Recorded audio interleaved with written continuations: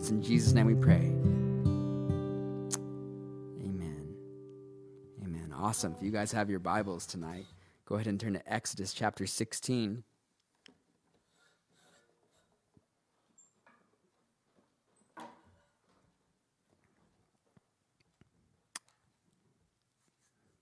The title of the study tonight is Provision in the Wilderness. We've been studying Moses and the Israelites now as God has taken them out of Egypt. The biggest trial that they felt they had in their lives was removed. God had taken them from bondage and set them free. And this was done through the miraculous works of Jehovah, God, through 10 plagues, taking them out. By the blood of the Lamb, they put it on their doorposts. This destroyer passed over them. They left Egypt, went to the Red Sea, were backed up against an ocean, the Egyptians coming against them. And Moses looked up and prayed, and the Lord split open the Red Sea, and they crossed along the ocean into dry land. And now they began their journey to the promised land, to what God had promised them to, which was the land of Canaan, which would become Israel. But before they got there, they had to journey through the wilderness. Again, the title of my study today is Provision in the Wilderness. You see, we're going to look at how, as they journeyed through the wilderness, how God would constantly and always provide for them. It's one of the lessons of a Christian that he must know, is that where God guides, God provides. Last week, we saw the bread from heaven giving the Israelites food. In Exodus chapter 16, the first portion of it, which we started in last week, we read how the Lord told Moses that he had heard the complaints of the Israelites. And he told Moses to explain that their desire for meat would be met at night, and that in the morning they would have all the bread that they desired. And just as God said, that very evening, quail flew in and covered the camp.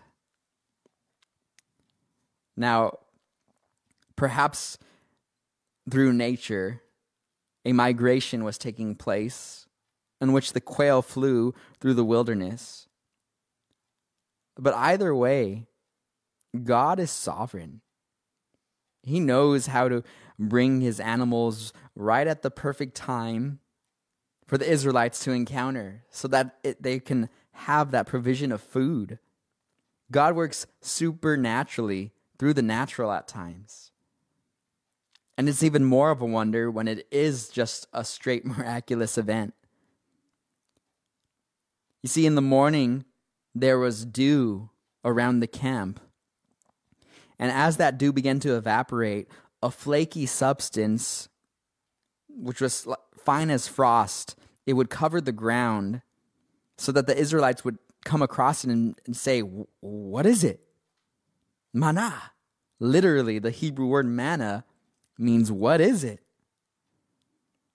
And Moses would tell them, "This is the food that the Lord has given you to eat." Showing them, look, God is providing for you. God is our provider.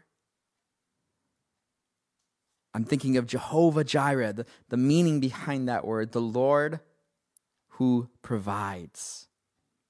Taken from Abraham when he was about to sacrifice his only son, Isaac, his true son, whom God promised to him, his promised son.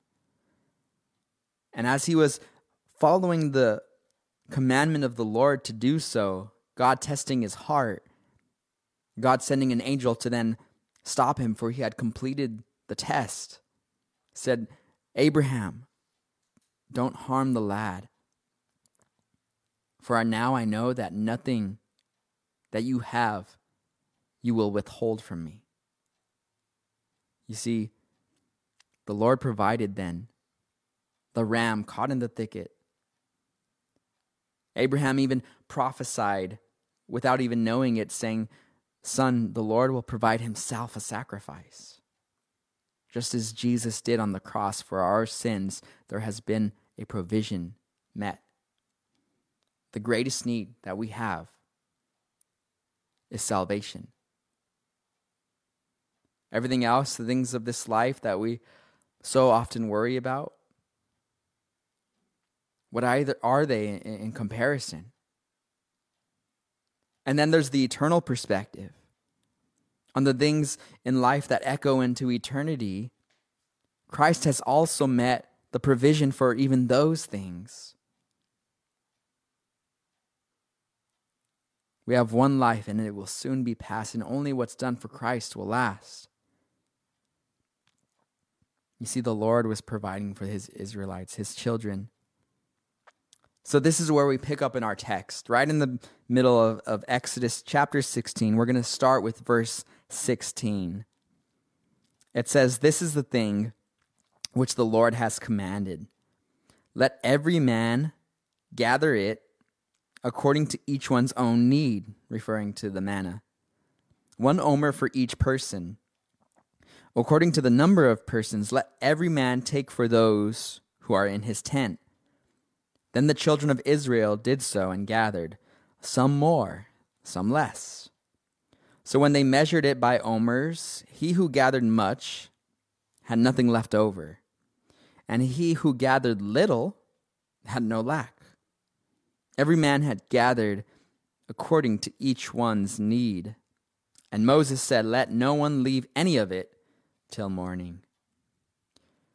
So that amount, an omer of manna for each person in a household. It's the same as really a gallon or 2 quarts. And there's this act of actually physically going out there in the wilderness and picking up this flaky substance, the manna, the bread, and gathering it for your family. And it was supposed to be done daily, every day. You see, every day they would go out in faith, expecting God and hoping for God to provide for them. God didn't want them to save the bread until the next day. They were either to consume it or throw it away. There were no leftovers. I love leftovers personally. My fiance does not. She throws my leftovers away. But the Lord wanted them to get into the habit of depending on him daily. You see, if they were to store up and have all this food, perhaps they would forget that it was God who was providing for them. And we see this manna, this bread, as a symbol of the Word of God. In Jeremiah chapter 15, verse 16, the prophet writes, "Your words were found, and I ate them. And your word was to me the joy and rejoicing of my heart." You see, God's word, it brings joy and rejoicing. That daily bread that we're supposed to take in, dependent on the word of God every day, every morning, every night. You see, we can't just read through the Bible and say, "Okay, that's it, we're done. We got our fill of it, and we don't never have to read it again." No, the Lord wants us to have that daily portion where we are dependent on his leading and guiding for our lives. And that by doing that, it brings joy in your heart. Anxiety is removed.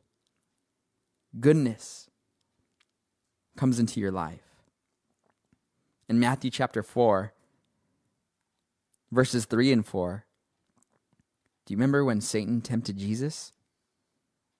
He said, "If you are the Son of God, command that these stones become bread." But Jesus answered and said, "It is written, man shall not live by bread alone, but by every word that proceeds from the mouth of God." You see, it's not just the physical bread that we need to focus on, but what is more important is the eternal value of the spiritual bread. This is what gets us through life. In Hebrews 5, verses 12 through 14, it says, "For though by this time you ought to be teachers, you need someone to teach you again the first principles of the oracles of God. And you have come to need milk and not solid food. For everyone who partakes only of milk is unskilled in the word of righteousness, for he is a babe. But solid food belongs to those who are of full age, that is, those who by reason of use have their senses exercised to discern both good and evil." Paul writing to the Corinthians, saying, look, you guys need to take in your spiritual food. You need to grow in your spiritual diet. You guys can't just live off of milk. You see, a baby, when they're born, all they eat is milk because that's all that they can take. That's all that their physical bodies are mature enough to absorb, is that milk. But then as a child grows, eventually he needs to develop that other food, that appetite, so that he can grow strong or she can grow strong. And then when you see people who are malnutritioned, it's because they're not getting that solid food. Now, Paul uses that as an example, an illustration of our spiritual walk. You see, we can't just study only John 3:16. You could go in depth of it, but you can't only, if you want to be a mature believer, study the New Testament. You need to absorb the fat, the meat, the bone, the sharpness of the Word of God fully and completely, from cover to cover, beginning to end. You see, you get a whole picture of the full counsel of God. And this is what Paul taught. He said, I have not failed to teach you the whole counsel of God. You see, we need to grow and be mature in our walks as believers so that we can then begin to teach others, teach our family, what it is God is calling us to in our personal lives. Now, in John again, John 6, verse 35, "And Jesus said to them, I am the bread of life. He who comes to me shall never hunger, and he who believes in me shall never thirst." One of the awesome 7 I am statements that Jesus makes was him saying, I am the bread of life. He wanted us to realize that we were to hunger for God himself, that is Jesus. We were to hunger for Jesus himself so that we wouldn't crave the things of this life that cause us to fall into sin, to worry so much, to be filled with fear and anxiety. You see, with Christ, when we follow after him and when we hunger for him, he gives us a spiritual fulfillment. He brings into our life contentment. When you have that spiritual fulfillment, many times God then begins to align the physical fulfillment. You see, a drug addict who comes to know the Lord, and suddenly, because they are now enjoying the relationship with Jesus and no longer the sin of the world of a drug-filled life, their physical body begins to change immediately. Their countenance, their body, and as they begin to follow after Christ, God does a miracle in their life. And that's the power. It starts off spiritual, and the physical follows.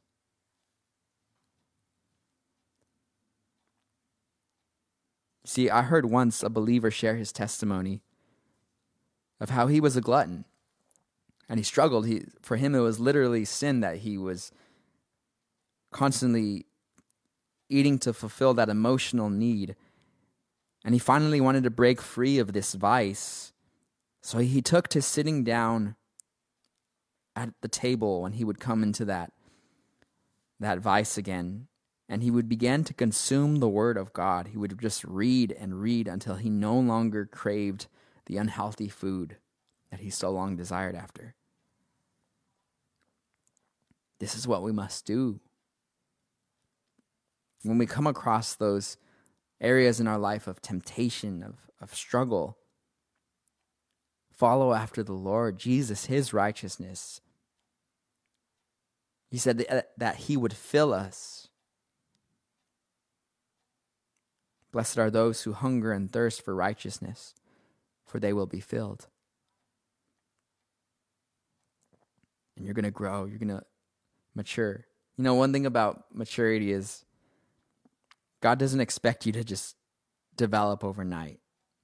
He takes you step by step, which I love that about him. I remember when I first became a Christian, I had a bunch of Bible studies on my iPod at the time. And I had some studies from Chuck Smith where he went in depth on just topical studies on the Holy Spirit. And when I first started to hear them, I remember for me, I felt like I was in a science class and I was like, man, this old man I can't understand this.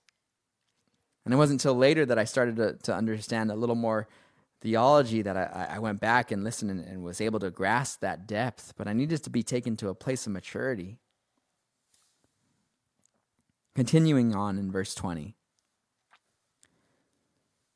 You see, as these Israelites were now being fed the manna, gathering it up for themselves day by day, in verse 20 it says, "Notwithstanding, they did not heed Moses, but some of them left part of it until morning, and it bred worms and stank. And Moses was angry with them. So they gathered it every morning, every man according to his need. And when the sun became hot, it melted."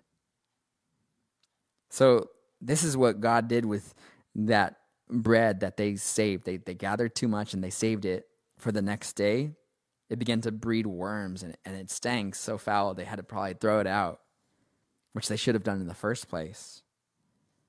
And then the rest of it, the Lord would just melt it that was still out there. You see, they were only to gather what they needed. Now, it's interesting to note that up until this point, it doesn't show God as being upset or angry at the Israelites and their immaturity. But we will see that Moses does get very angry with the Israelites because of their immaturity and their disobedience. In verse 22, "And so it was on the 6th day that they gathered twice as much bread, 2 omers for each one, and all the rulers of the congregation came and told Moses. Then he said to them, 'This is what the Lord has said. Tomorrow is a Sabbath rest, a holy Sabbath to the Lord. Bake what you will bake today, and boil what you will boil, and lay up for yourselves all that remains to be kept until morning.' So they laid it up until morning, as Moses commanded, and it did not stink, nor were there any worms in it. Then Moses said, 'Eat that today, for today is a Sabbath day to the Lord. Today you will not find it in the field. 6 days you shall gather it, but on the 7th day, the Sabbath, there will be none.'" So again, this Sabbath day, it's being instituted. Originally, when God created the heavens and the earth and then the stars in the sky, and it went through that 7 days of creation, 6 days of creation, and then on the 7th day, God rested because he was complete with his creation. He was done with all of his creation. And he didn't rest because he was tired. He rested because he had fulfilled what he had done. And this was to be a model that we also are to follow after. 6 days we spend. I'm sure you guys are busy. And we have work, we have jobs, we have school, and our family parties. If you happen to be Hispanic like me, it seems like every other week someone's birthday's popping up. And we find ourselves just going. And if we don't stop and put time aside to focus on God, on his word, on worshiping him, then we're going to be in autopilot mode. Our flesh is going to grow. Our spirit is going to become weak.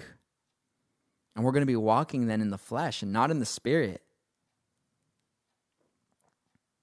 You see, they were only to gather what they needed on that day, because they needed to depend on God for tomorrow and not on their own stockpile of bread. Remember David's prayer? He said, Lord, don't give me so little that I am tempted to steal, and don't give me so much that I am going to forget you. See, God does not want us to be independent of him. He wants us to be dependent on him. Remember that verse, Proverbs 3, verse 5. Trust in the Lord with all your heart, and lean not on your own understanding.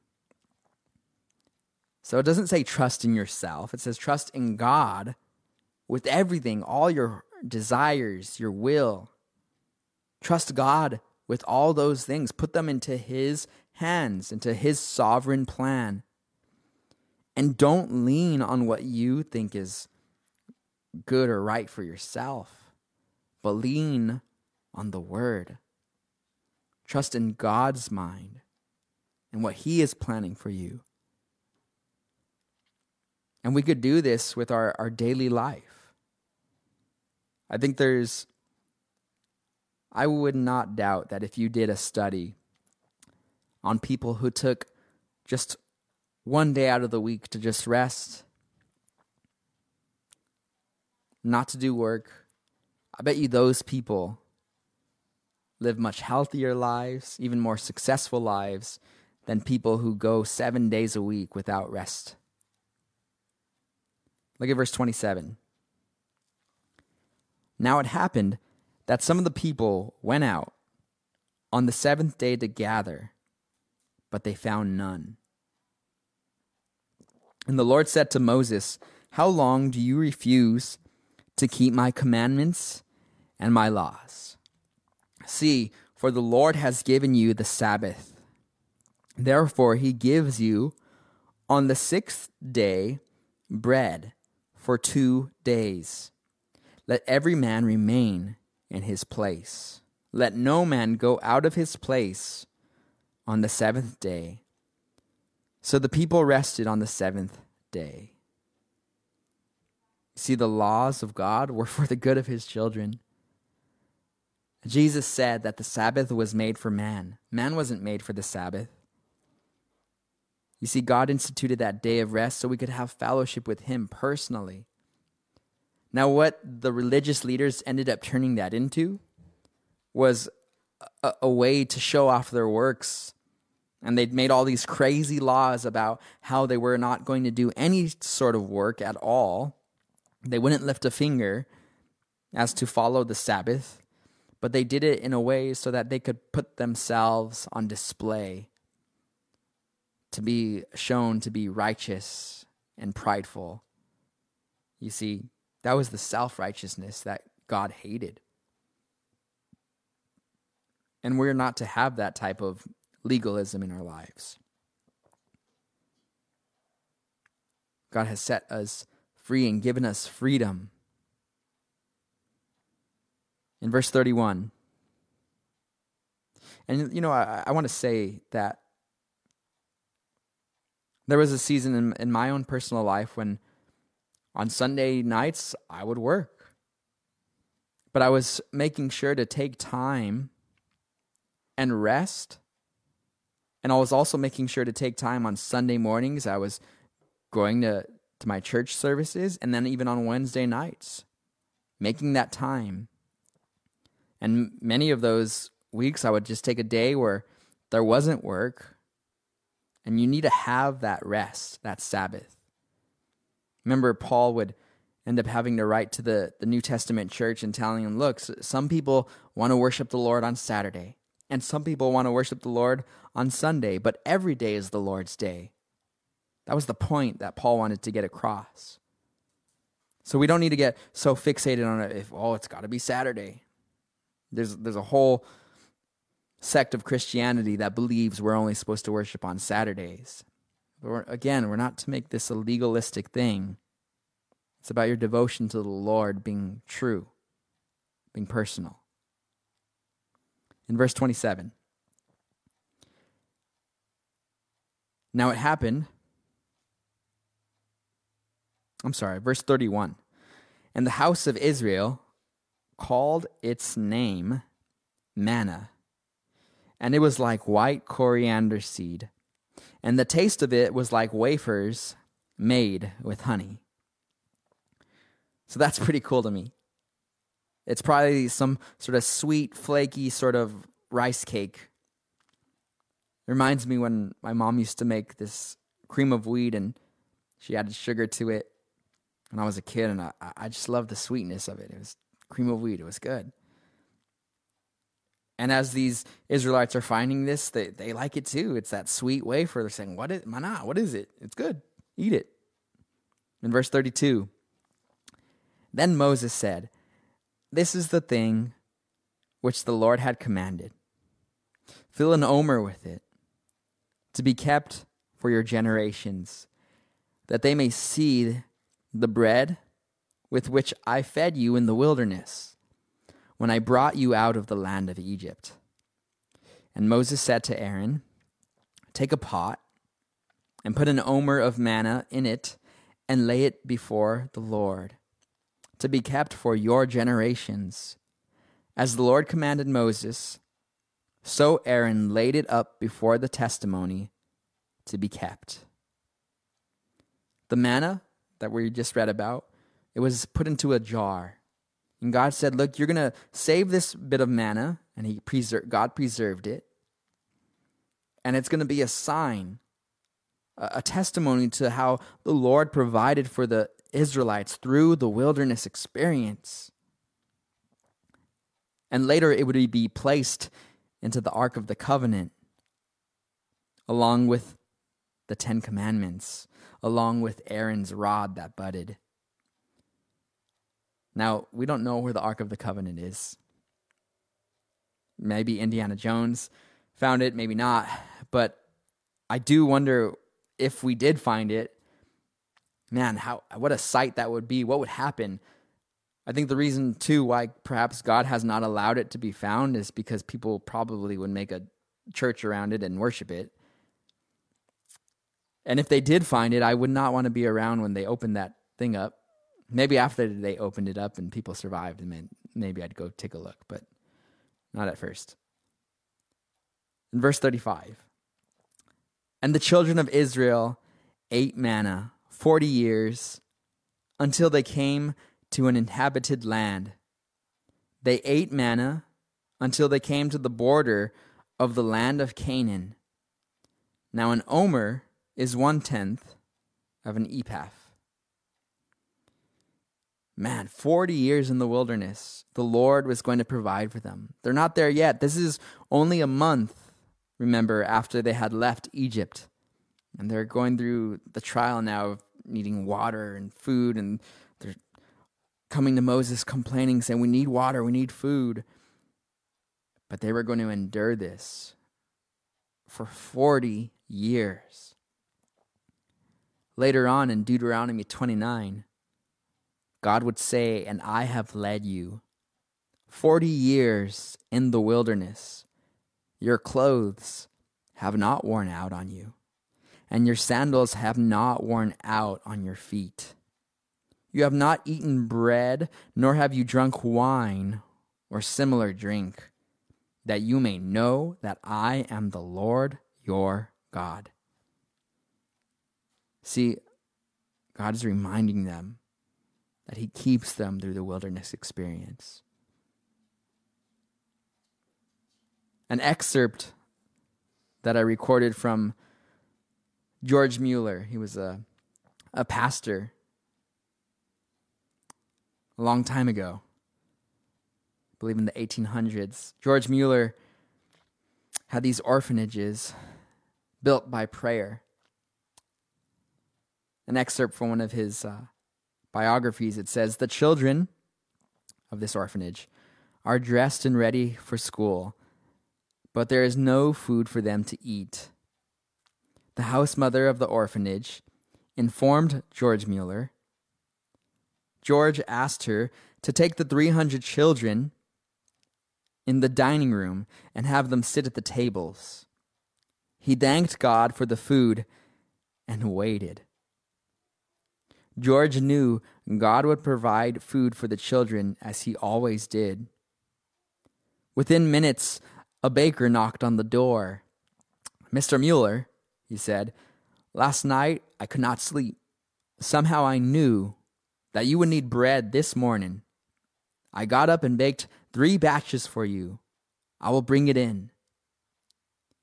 Soon, there was another knock at the door. It was the milkman.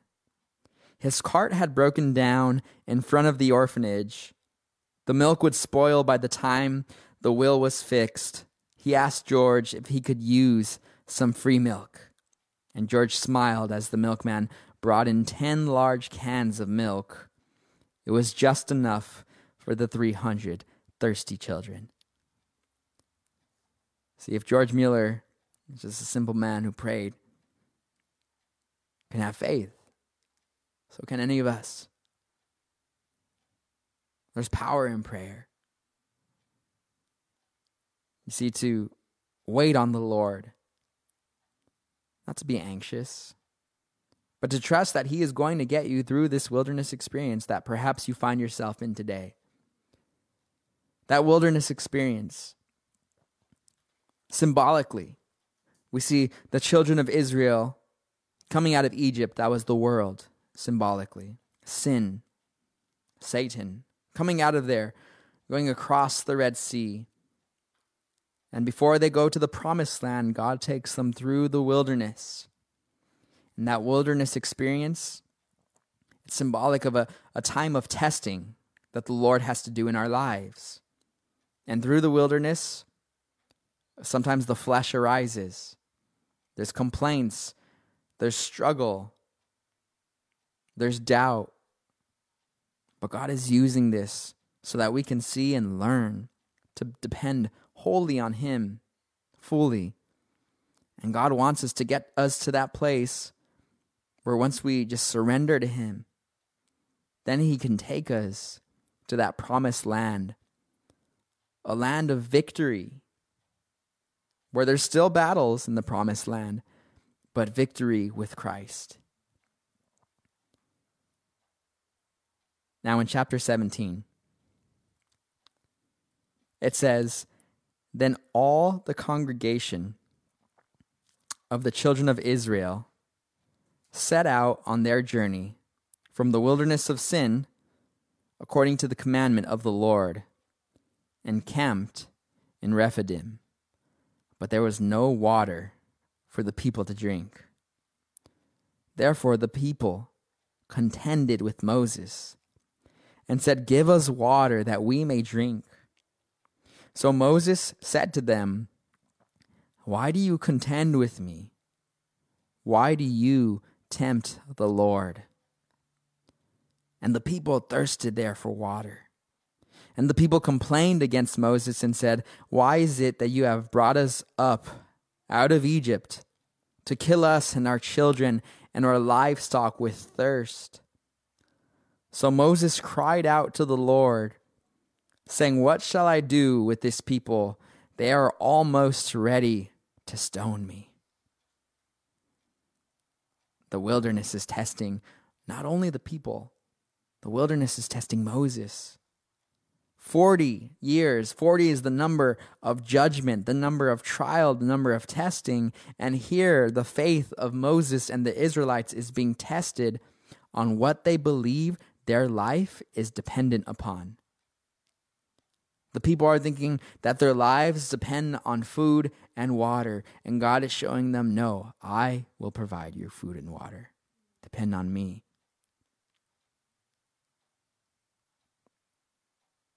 Remember what Jesus said? He said, don't worry about tomorrow, for tomorrow will worry about its own troubles. Worrying isn't going to add anything to you.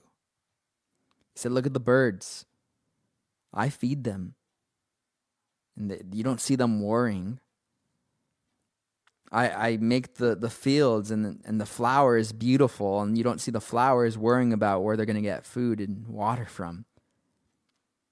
How much more so do I care about you than the birds?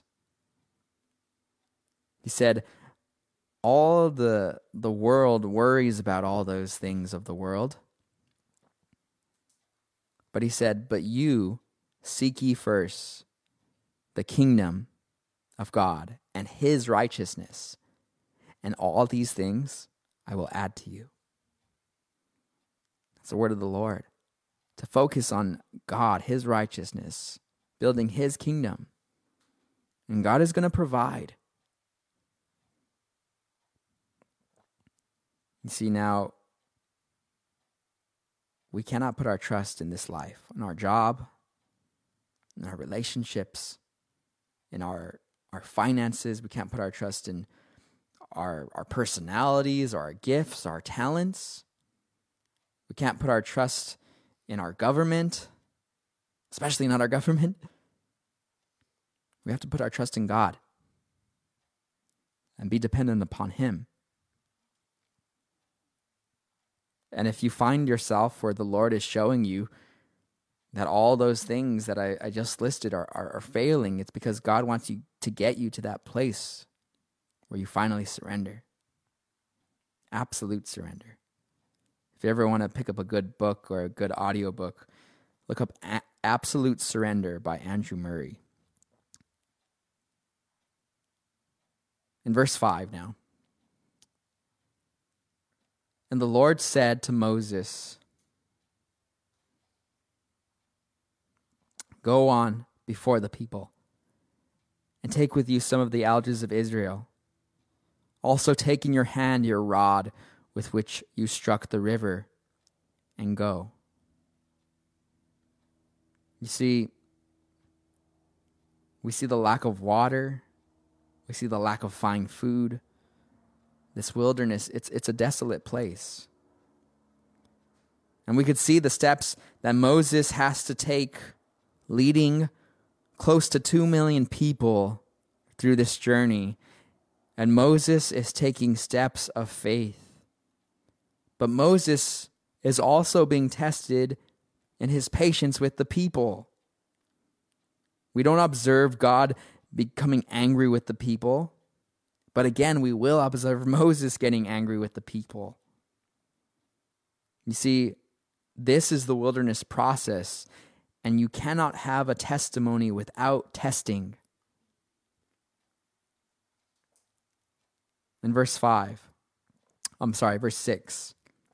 Behold, I will stand before you there on the rock in Horeb, and you shall strike the rock, and water will come out of it, that the people may drink.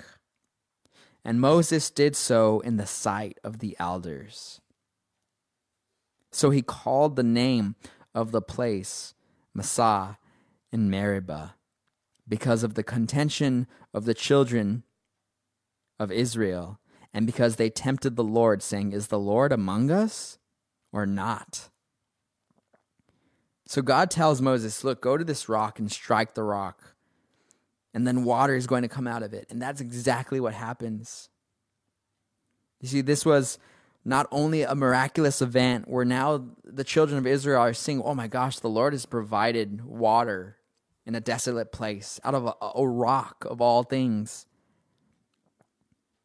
And it was going to be a symbol of a future event. For we know that this rock that Moses struck, it's a symbol of Christ being struck. In 1 Corinthians chapter 10, verses 1 through 6, it says, "Moreover, brethren, I do not want you to be unaware that all our fathers were under the cloud, all passed through the sea, all were baptized into Moses in the cloud and in the sea.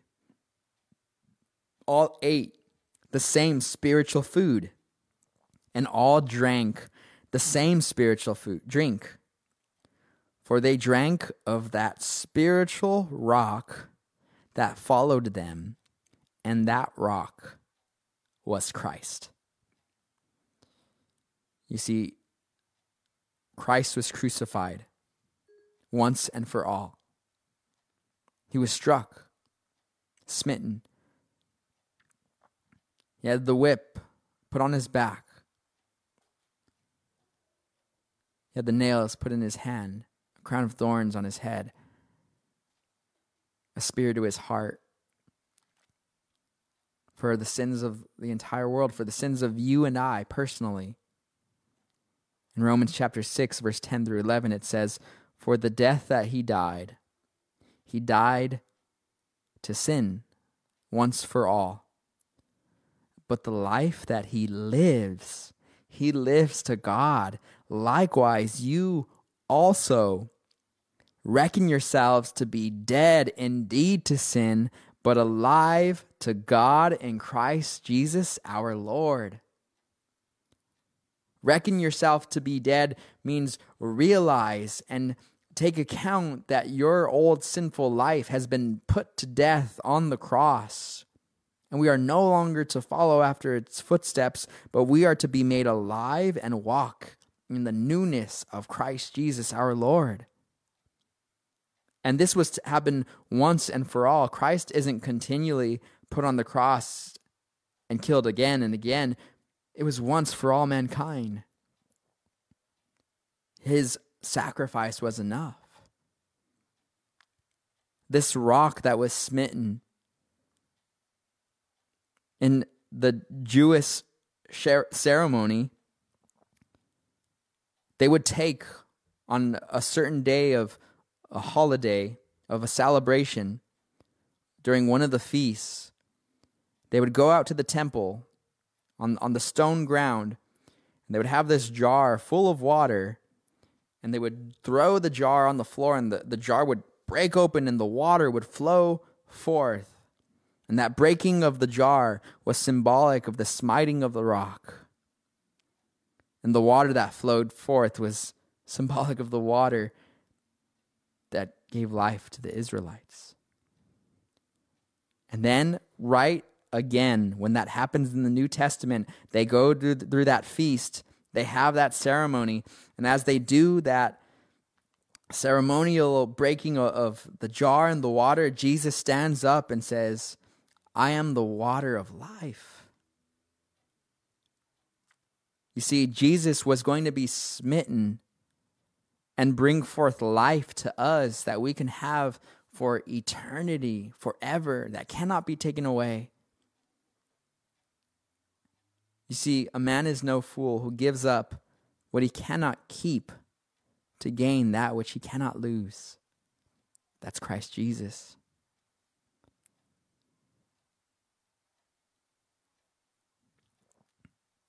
Pretty soon here, we're going to be celebrating the victory that Christ has given us in his resurrection. So stay tuned for that. There's going to be some of small little events coming up in regards to Good Friday, Palm Sunday, Easter. In verse 8, "Now Amalek came and fought with Israel in Rephidim.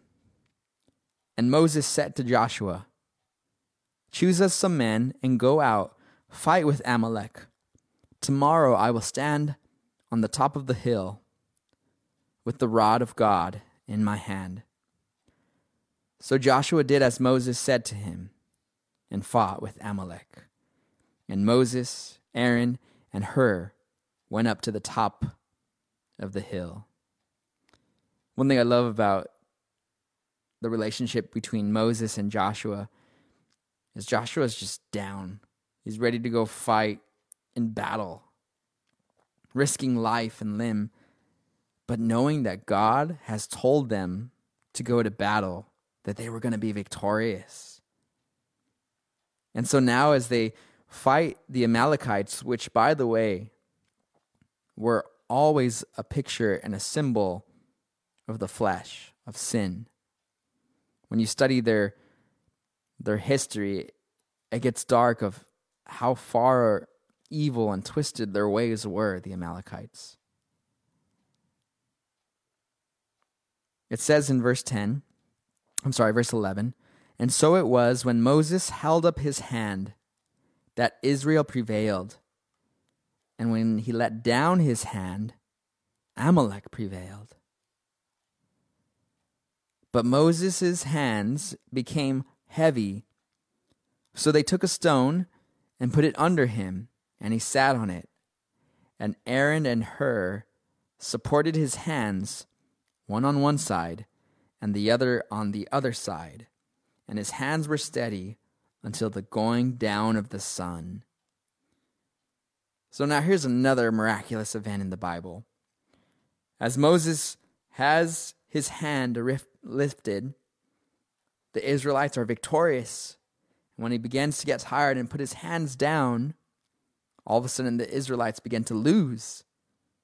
And they realize this, like, whoa, Moses needs to have his hands up in surrender to the Lord.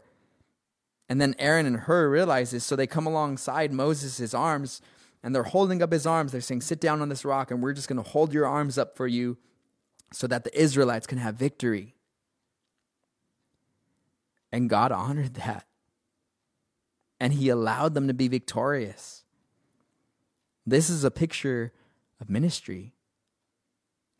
You have a man whom God anoints to lead. And you have his helpers coming alongside and lifting up his hands. I'm reminded to pray for leadership, to pray for the pastors of your church.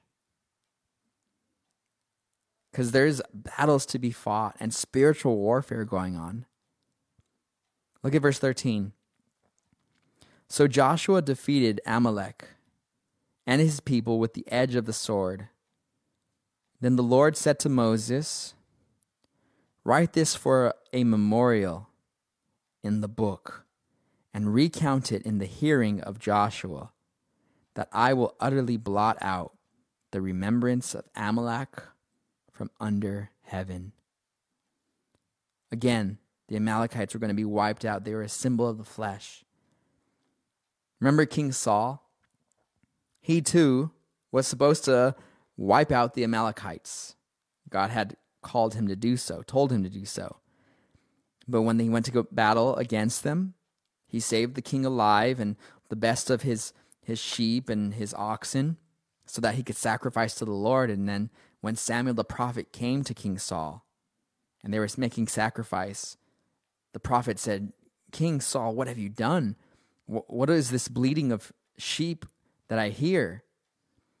And King Saul says, "Well, the king is good. We'll keep him alive. Don't worry. And we're going to keep the best of the oxen so we could sacrifice to the Lord. It's all good. And besides, the people, they told me I should do this. So I'm doing it for them." And the prophet Samuel said, "No, because of your disobedience, the Lord is going to rip the kingdom from your hand." And at the end of King Saul's life, it's the Amalekites who wipe him out. He falls on his own sword, and then at the end, an Amalekite comes to him and finishes him off. It's a symbol of what happens when we allow the flesh to stay alive in our life. You see, King Saul didn't completely wipe out the flesh, but he allowed the enemy to have a foothold in his life. Because of that, it came back to haunt him and destroy him. So we are not to have any bit of the flesh in our lives. We are completely to stay far away from sin. In verse 15, and Moses built an altar and called its name, "The Lord is my banner." For he said, because the Lord has sworn, the Lord will have war with Amalek from generation to generation. You see, that word, the Lord is my banner, the name for that is Jehovah Nisi. It could also mean the Lord is my miracle. The Lord is my banner to prepare them for war and encourage them against the spiritual enemies. Some commentators have said that perhaps as Moses had his arms raised, there wasn't a physical banner there. And as Aaron and Hur looked out and they could see the nations of Amalek approaching with their banners, the enemies coming against them, someone would ask, "Where is our banner, Moses?" And Moses would say, "The Lord is our banner. He fights our battles." We don't need some banner that man has made. The Lord himself will go out before us. He will be our miracle. He will prepare us for war and encourage us in the spiritual battle. And as Joshua goes out there and fights for Israel, he's just submitting to what Moses has been told from the Lord. You see, Moses is going to fail. Later on, again, they're going to come and cross the same situation where there's going to be a need for water. And God's going to go to Moses and say, "Moses, go and speak to the rock." Not strike it, but speak to the rock. And Moses, he's going to go and in anger, because the people are complaining against him, he's going to say, "You wanted water?" And he's going to get his staff and strike the rock. And the water still comes forth. And then God says to Moses, "Okay, Moses, come over here. We need to have a little talk." He says, "Moses, I said speak to the rock. And you struck the rock. Why did you do that? Now all the Israelites, they think that I'm angry with them. But I'm not angry with them, Moses. You misrepresented who I am to them. Because of this, Moses, I'm not going to let you enter into the promised land." And that heartbreak that Moses had to have felt in that moment. So much so that later on he would beg God, "Please let me just go into the promised land." And God would say, "Moses, I don't want to hear you ask that anymore." You see, Moses had his failures. And it was all working out so that Moses can learn his own tests, so that he can be dependent not on his flesh or his anger, but on God. So may we be dependent on the Lord for provision. May we just fully surrender in the season that we're in, whether you're in a season of wilderness, whether you're in a season of the promised land, a season of prosperity. Devote your life, all that you have, to the Lord. And say, "God, whatever you want to do with these things." And trust him that he has your best intention in his mind, because he knows what's best for you. Your plans, my plans, in comparison to God, they're always way worse than what God has planned for us. God's plans are always better. Trust the Lord with all your heart. Lean not on your own understanding. In all your ways, acknowledge him, and he will direct your path. Let's pray. Heavenly Father, we thank you for your love, your grace, your mercy. Again, Father, we pray and ask that you would go before us in the seasons that we're in. Lord God, provide for those who are in need of provision. Forgive us, Lord, in our sins. May Christ be our desire, our spiritual food, our fulfillment. I pray for Redeemed Church, that you would do miraculous things with, Father, those who are part of your church. We love you, Father. We trust you. And it's in Jesus' name we pray. Amen. If you like prayer and would like to make that commitment fully and completely to Christ, and you would like to be led in that prayer, please just message us. If you want to draw near to the Lord, we would love to pray with you. But may you go out this week knowing that God is your provider, Jehovah Jireh. There's nothing too hard for him. And be praying for us as we now are entering into just some of the end of the chapter of being here at this house. God is going to continue to lead and guide us.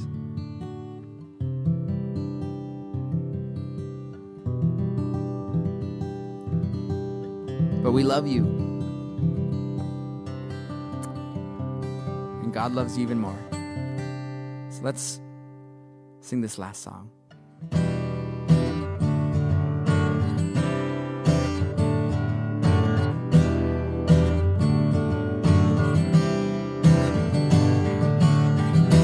I wait for the Lord, my soul waits. I wait for the Lord. I wait for the Lord, my soul waits. I wait for the Lord. In his word I place my trust. In his word I rest. In his word I place my trust. For I know I must wait.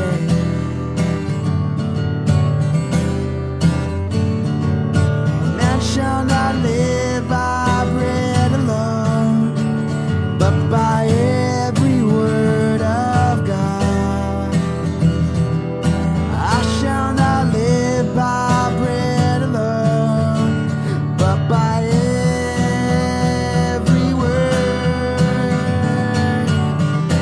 I wait for the Lord, my soul waits. I wait for the Lord. I wait for the Lord, my soul waits. I wait for the Lord. In his word I place my trust. In his word I rest. In his word I place my trust. For I know I must wait.